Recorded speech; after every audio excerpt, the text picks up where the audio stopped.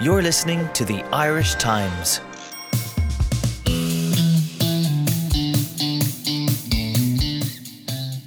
It is here, Pat. It's the Six Nations preview podcast. Best, most wonderful time of the year.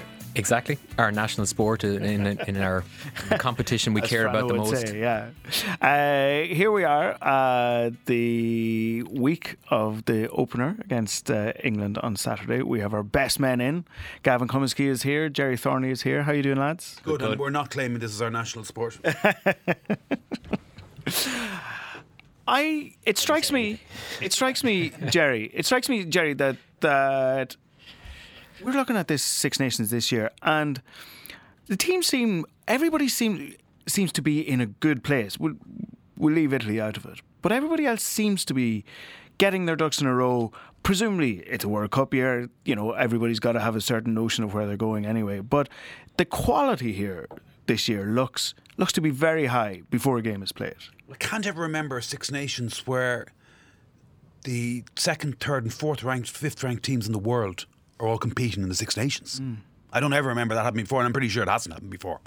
And yes, the one thing's always striking about being at the Six Nations launch, and I was there at that quote fest last week in the Hurlingham Club, and everybody is so optimistic, even Conor O'Shea, because he's just an innately optimistic person, and all the other five have reasons to be cheerful, not least Ireland with the Grand Slam under the belt, defending champions, 2 in the world, unbeaten autumn, Wales 9 wins in a row, England welcoming Billy Vunipola back, their saviour, maybe Manu Tuilagi as well, looking in good nick after 3 wins out of 4 in the autumn, expected to be going better in the Six Nations. France, despite losing at home to Fiji, you look at their squad and you wonder how on earth has this country not won a title in 9 years.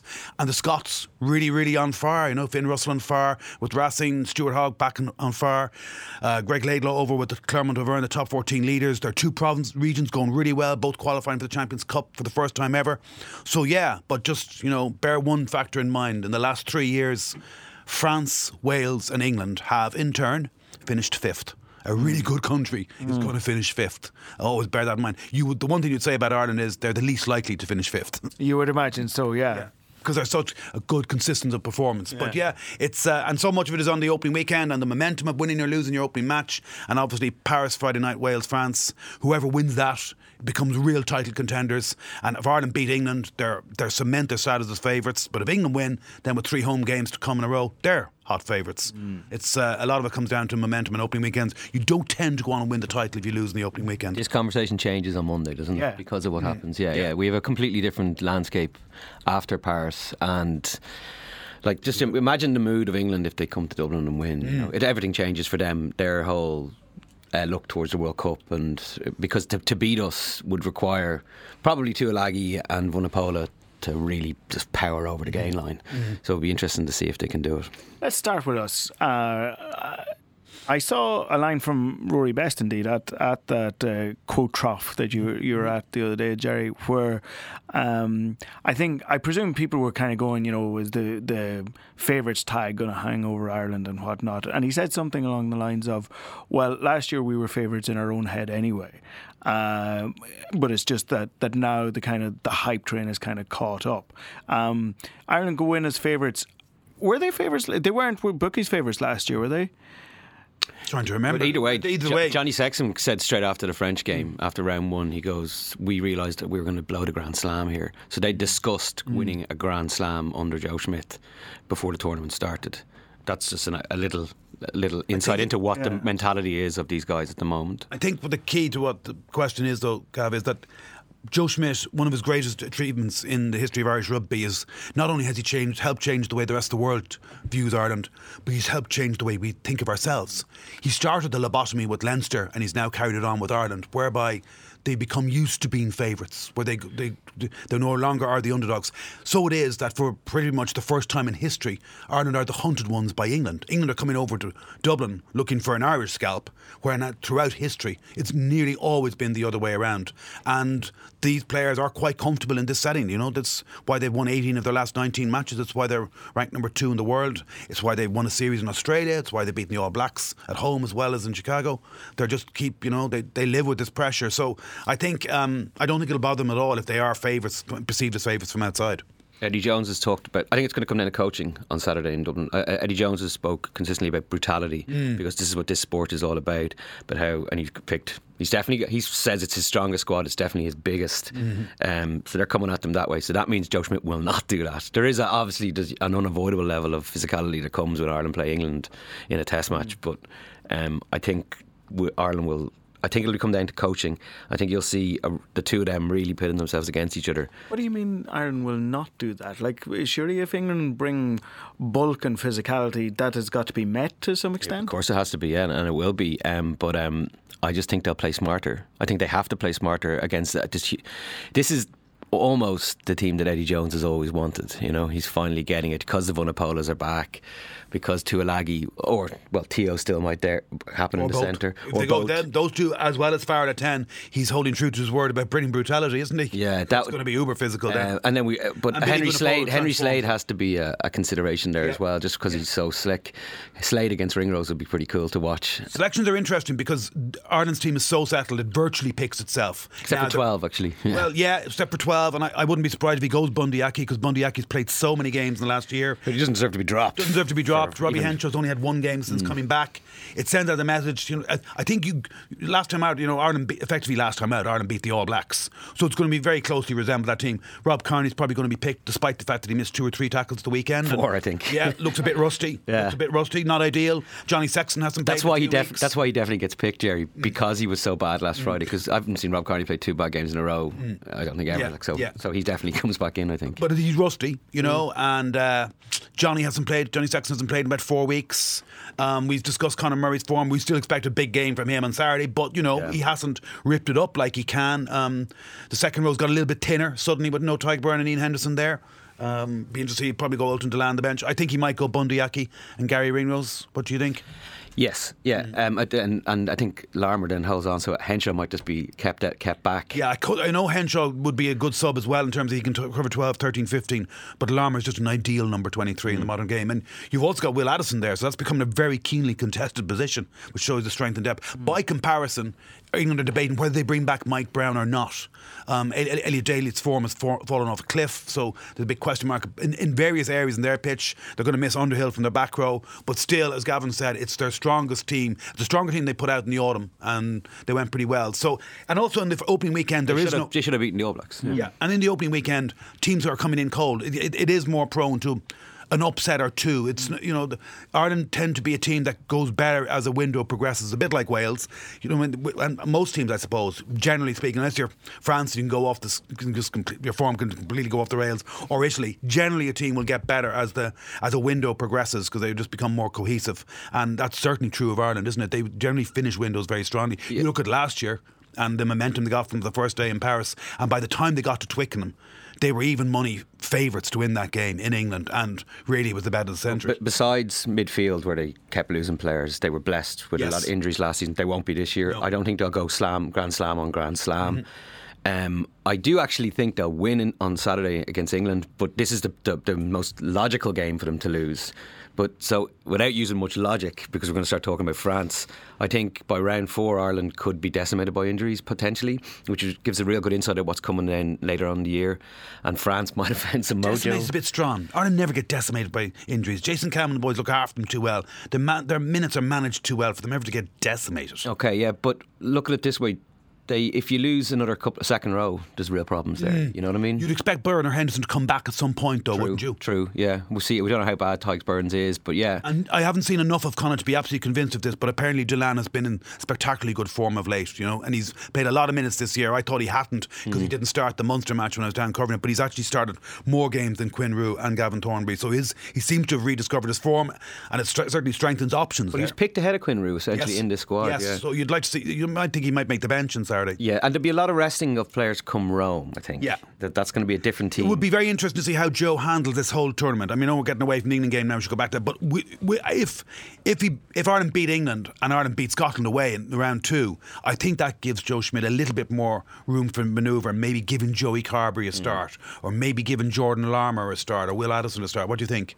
Yeah, well, lots of things. He'll rotate the front rows, he'll do all of that stuff. But like Carberry has to either play a lot of 20-minute games games, I think, in this, like close off games in this tournament, or start one, arguably two. And it'd be interesting to see if he's used at full back. He probably won't be, but it's an option that Munster have explored once, and it certainly could potentially give another string to Ireland's bow.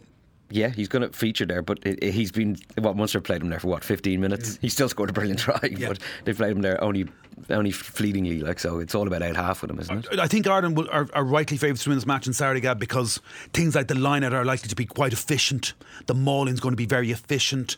There will be a general degree of efficiency at the breakdown throughout the game that you're just pretty much guaranteed with an Irish team. If there are any punches left to roll with, they will roll with them. They've got Conor Murray and Johnny Sexton starting their 50th test together, probably the best half-back pairing in the world, certainly one of the two best. When you've got generals on the pitch like that, more often than not, and Peter O'Mahony and Rory Best there as well, Ireland will probably make the right decisions at the right times in the game to get them over the line. I definitely agree with you, but Itoje, would you take him ahead of James Ryan right now at this moment in time? It's the second row Lions pairing. It's definitely the second row Lions pairing. It's amazing. If you do the win percentages of the two players, they're slightly different. Itoje, you see him scoring tries in the wider channels for Saracens. Ryan's more first off carrier, brilliant first off carrier. They're used to it, but they're wonderful players. You're seeing the best two young locks in the world, arguably, along with Brodie Retallick, obviously, but they're the best two young locks in Europe for sure. Explain, lads, what difference Billy Vunipola would make to England. Not only did he carry the ball over the gain line, he offloads when he gets through the gain line. He's a brilliant decoy option. He is the ideal number 8 to have in your team, because it's just gain line. Everything in rugby is gain line, early gain line.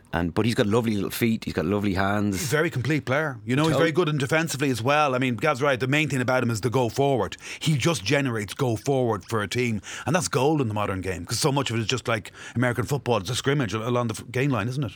This is a different. If Tuilagi and Vunipola maintain fitness, England are just another level. Like they are 20-30% different. Yeah, it's completely for two players. Yeah. But do you remember, carriers like that are gold dust in the modern game, particularly for a team like England. Tuilagi and Vunipola have. Eddie Jones has picked him for 15 minutes in his 3.5 years in charge because of injuries. So if you get them both on the pitch together, Tuilagi shocked the All Blacks. It's 5 years ago now, and he's 27. But he tore up the All Blacks on a Test series down there, and he tore them apart when was it Lancaster? We going that far back when they beat them in Twickenham. And he's creeping back into fitness now and all that. He's been absolutely cursed by injury, his body. And so if you get them all get these two guys onto the pitch, and Vunipola's brother and Itoje, it's a fine player too. It's a whole different England team. George, these are lions. And it looks like he's made his decision. There's no more messing around with the out half thing. It's Farrell, and Farrell's the captain, and he's such a de facto leader for them in so many shapes. I know he's sailed close to the win there against South Africa with that late tackle. It probably should have cost him the match. Yeah. But it shows you what a leader he's become for them. His decision making in the last 5-10 minutes of games, the way he's so switched on, he's so competitive. I mean, the reason that Johnny Sexton and Owen Farrell will cross swords next Saturday is because they're so alike. They'll get in a fight. Remember Twickenham last year, they got in a fight. They get on really well as Lions teammates. They work brilliantly together in second and third tests. They're effectively unbeaten, but put them on the opposite sides of the ball, and they're just so alike, so competitive. They will have a go off each other. There'll have to be a row in the first 15 minutes, because they'll all be too knackered to get into a row after that, because it will be so taxing, So I imagine there will be somebody somewhere will start something, but you don't want to be starting too much of a fight with that English pack. Kick off, and it's going to be perfect. It'll be a good time, be a cracking atmosphere. First 10-15 minutes are going to be very interesting, just to see if England can maintain what was a pretty impressive November by them. The loss of beat the All Blacks too. It was Sam Underhill's try. I think they've tweaked that law now that Sam Underhill's try now would have been allowed. He's a loss, isn't he, Underhill? Yeah, he basically he was playing now. Woof. Bath should have beaten Leinster in the Rec in December. Well, primarily because of him and Francis Lowe. Francis Lowe was excellent too, but the stuff he did, he was easily the man of the match, and he like Van der Flier and Levy were on the pitch, and they couldn't get over. There was 4 or 5 times they couldn't get and secure their own ball. Like, it was a big lesson for the young Ireland open sides that Underhill is the man, and now Underhill's just had surgery, so he's not the man. England don't have. They have Clifford and Curry are the 2 sevens, I think. Curry's good young player, but they don't have Underhill special. Van der Flier will probably start, and then he'll be on the bench. Yeah, Sean O'Brien could well be. Yeah. It's because the Ireland hype train has been running at full steam for a while. People have slightly forgotten that last year in the Six Nations we'd some major slices of luck to win games, La Drop and the intercept try against Wales and all that. Have people forgotten the tiny margins? The idea of another Grand Slam is slightly far-fetched, really, isn't it? Well, Ireland won 3 in history. And if we do lose against England, how does the air come completely out of our sails, or do you envisage Schmidt getting us back on track quickly and easily? I think if Ireland lose their first game, well, it's very hard to win the title. I think the last time it happened was 2013. Wales lost their first game, ironically against Ireland, who didn't win another match. And Wales then won 4 in a row to clinch the title. But it's a very hard thing to do. It's glorified knockout rugby. Certainly, and obviously when it comes to Islam, it is knockout rugby. And you also see the benefits you get, particularly when you have to roll your sleeves up and get a win through 41 phases in the 83rd minute with a drop goal. Then it's just anything becomes possible after that, which shows you how fickle it is. And even then, Jacob Stockdale, last minute intercept try against Wales. Scotland left 3 tries behind them. Like a 2-1 with Hugh Davis and Stuart Hogg against Rob Kearney was one. They left 2 others behind. And by the time that Ireland got the last game against England, they were so far and away the best. But you invariably are going to have a tight squeeze, and you're going to need a little bit of luck. Nothing underlines the luck you need more than actually winning a Grand Slam or winning a title. And you think back to 2013 and 14, the 2 titles on points difference, and there was loads of luck. And you just need luck. You have to have any tournament title winner has to get a bit of luck to win the Six Nations, don't you? Well, just the fact that you mentioned Stockdale there gives me a lot of confidence that they'll do it. You know what I mean? Like he did an interview on the weekend there, and he turned around and he said, the only play was the intercept, because Chris Farrell would come up and block the defence from doing anything else. So he goes, my only option was to go for the intercept. And you're like, well, okay, this guy knows it. So he danced around Johnny May there a couple of weeks ago, and when we start to go through it, I think Ireland will get through England. You're right, though. If they lose to England, championship's gone anyway. I think they'll. No, they could still win the championship. They could win their last 4 games. I think there's a Triple Crown in the championship, and it's going to happen on Paddy's weekend in Cardiff. Because when we just start going through the lads, like Tyke Furlong, Stockdale, they're all hitting their straps now. Like Carberry's been wonderful. He's going to come in. I'm sure Sexton will come back. I don't think that's bad. I think he'll come back, and ironically, he's got a little bit to prove now, doesn't he? Let's move on to the other teams. Friday night, it starts on Friday night. Wales versus France.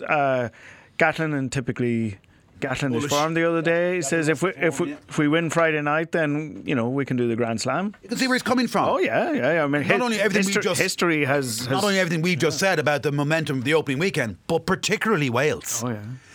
Their form of the regions doesn't matter a damn when it comes to the national team. It's atrocious. And very often Wales could be, they were certainly back in the noughties, they were winning Grand Slams and alternating with wooden spoons, yeah. And nothing in between. Yeah. And that is so Welsh. Because when they win a couple of games, they're chest well and they think they're the greatest rugby nation in the world. And when they lose a couple of games, it's the end of the world. So they really are a rugby nation for starters. And that's all to do with their history, Gav, the golden 70s. Scotland's last stand as well. It's like the Brits voting for Brexit because they're an imperialist nation. Wales are an imperialist rugby nation. The only thing they're imperial about is rugby. And they read it in their school books virtually, and their names, Gareth Davis, Barry John, Gareth Edwards. So you just go on and on and on. They're all synonymous. Well, talk about the names that they have now. Lee Halfpenny's gone because of concussion. Halfpenny is done. A problem. Faletau is a huge loss. Yeah, that's as we talk about Billy Vunipola. Losing Faletau is a lot for them to have to kind of recover from. They can cope without Lee Halfpenny. I don't know, like Dan Biggar's a good goal kicker. Gareth Ansom's a good goal kicker. Reece Prieston's a good goal kicker. And they have a few options at full back. Liam Williams is an outstanding player at full back, as he showed in the Lions. They have a front row that can compete. Ken Owens is a seriously good player, and Samson Lee's there, and they're France have thrown in another Springbok who slipped through the net in Paul Williamson, so they're big and strong. France on paper is still wonderful, to look at, but you just don't trust them, They're staggering. They really are. I mean, They haven't won a title in 9 years. I think they've only been in the top half once in those 9 years. Camille Lopez. They finished. Camille Lopez is their great hope. He's their 10. Because he didn't play last season, and when he plays, they're a better team. There's no doubt about it. But who's a scrum half partner? I mean, Jean-Baptiste Serin looked the business 2 or 3 years ago, and then now Antoine Dupont looks the business, and it'll probably be Dupont and Parra on the bench. Lopez. But look, I mean, Philippe Saint-André in his 4 years in charge used 17 different halfback combinations in 45 matches. Guy Noves used 7 in 21 tests. And Jacques Brunel's already up to the same business. In 11 matches, he's used 5 different halfback combinations. This is insanity. But it's very French insanity. Like if by comparison, like Johnny Sexton and Conor Murray are starting their 50th test together on Saturday. Does that need a settled halfback? Does it just come down to You know, the old saying in horse racing that if you think you have 6 Derby winners in the yard, you don't have 1 Derby winner. Is it just down to the absolute playing population, the massive numbers that they have to pick from, and therefore they chop and change and throw this mud at the wall, that mud at the wall? It's always been the French way. This is not a new phenomenon. Until Freddie Michalak came back, I think their most cap out half was around about 35 caps. Is that right? That's all. And scrum halves, they produce more goal kicking, stylish, super stylish, playmaking scrum halves than any other nation in the world. And for some reason, he is their playmaker. It all goes through him, more so than the out half. But like, even if they produce tons and tons of great scrum halves. Like, we're looking at it here. Okay, Para, Dupont, Seren are one of the scrum halves. They can all play 10. Yeah, Lopez will play out half. Fofana and Bastro in midfield. Ntamak or Fiku to come in. Huget, Medard, Ramos. Yeah. Teddy Thomas didn't make all they have to do is get their act together. He's injured. He's a loss. Right. Yeah. But Gael Fickou is reborn this year with Stade Francais, playing brilliant rugby. But they lost at home to Fiji in November. Yeah. Like, you just wouldn't know with the French. Like, they're the team that if they won their opening game, Stade de France, Friday night, it'll certainly be set fair. That Stade de France is a much more atmospheric place for a nighttime kickoff than it is in the middle of the afternoon. As we more so than most. Last year, yeah, more so than most places. And the French, if they win that opening game, could be very dangerous. They could be anything, as usual with the French. Like, the one thing we've learned about French throughout rugby history, preceding form is not necessarily any yardstick whatsoever. They can have a lousy November and a brilliant Six Nation, or vice versa. And I'd be surprised if they finish top 3. I just know that they can be consistent enough over 5 games. But it wouldn't surprise me either if Wales won that. And then if Wales win that, then France are in the horrors already. Brunel's under huge pressure. What do you think, Gav? I wouldn't be surprised if Wales won it. Yeah, there's no logic to France, but I'm still, the week they come in round 4 to Dublin, it's going to be fascinating. Fofana's going to quit international rugby after the World Cup. If they just click, that's all it's all about. Pick Moses back in there, you know. Yeah. I just think, and look at her. If Ireland get cursed in 1 or 2 positions, like specialist positions with injuries over 3 games, which is eminently possible in what's going to be a really brutal Six Nations, France could be the team that kind of denies a Grand Slam, or won't deny Ireland the championship, I don't think, but denies the Slam. And if Wales win, then all roads lead to Cardiff in the last weekend. Patrick's weekend, Wales at home to Ireland. Ireland do not have a good record against Wales in the Principality Stadium, even under Joe Schmidt. Yeah, won 2 of the last 3. It would be no surprise if come the last weekend the title at the very least is on the line for one or both of the 2 teams. They did finish first and second last year. The 2:15 game on Saturday is Scotland at home to Italy. Kind of an ideal start for a Scottish team that have been moving in the right direction and showing that they have something. They do have something. You know, Jerry mentioned Finn Russell there, and him and Salvin Zebo have been wonderful for racing. But I was up in Belfast for the Ulster game. He had an absolute stinker. Like, he still threw 2 passes that probably he's one of the only people in the world who can do it for tries. But like, he missed all his goals. He kicked 1 ball dead, so he still has the propensity to absolutely stink the joint out. He'll tear up Italy and all that. Italy actually are improving. We're not going to see it in the blue jersey, but Treviso, Conor Shea, the work has done with Zebra in Treviso. There is work happening there, and Conor Shea said it. He goes, in 10 years' time we'll be sitting in the stand having a beer watching Italy improve. They just need to find a Pirlo or a Toddy or that kind of a version of an out half. It's an awful shame that Matteo Minozzi is injured, because he absolutely lit up the tournament. The best young back we've seen come out of Italy in the professional era. Indigenous young back, brilliant. That's what they need. He's injured. They need someone to carry them. Problem is they're improving, but so is everybody else. That actually goes back to what I was saying at the start. Like, you know, this was a terrible year for Italy to be playing in the Six Nations because everybody is just on it. Their first game looks their most winnable, but it also looks their most must win. Yeah. I think it's the first time they've had Scotland home in the opening weekend since their very debut in the tournament in 2000 when Diego Dominguez kicked them to victory. They've never had this. They've had the Scots at home in round 1 since. Like Scotland, there's a big chance for them. But then again, if they don't win, where's their sole win going to come from? Scotland in theory, and again, maybe France. They'll be waiting in the long grass for us next week as well. But Scotland in theory have never been so good. Glasgow, Edinburgh, both going into qualifying in Europe. But if we had a situation where Conor Murray was in Claremont and and Johnny Sexton was in racing like they have with Laidlaw, and I think that we'd like David Laidlaw and Finn Russell.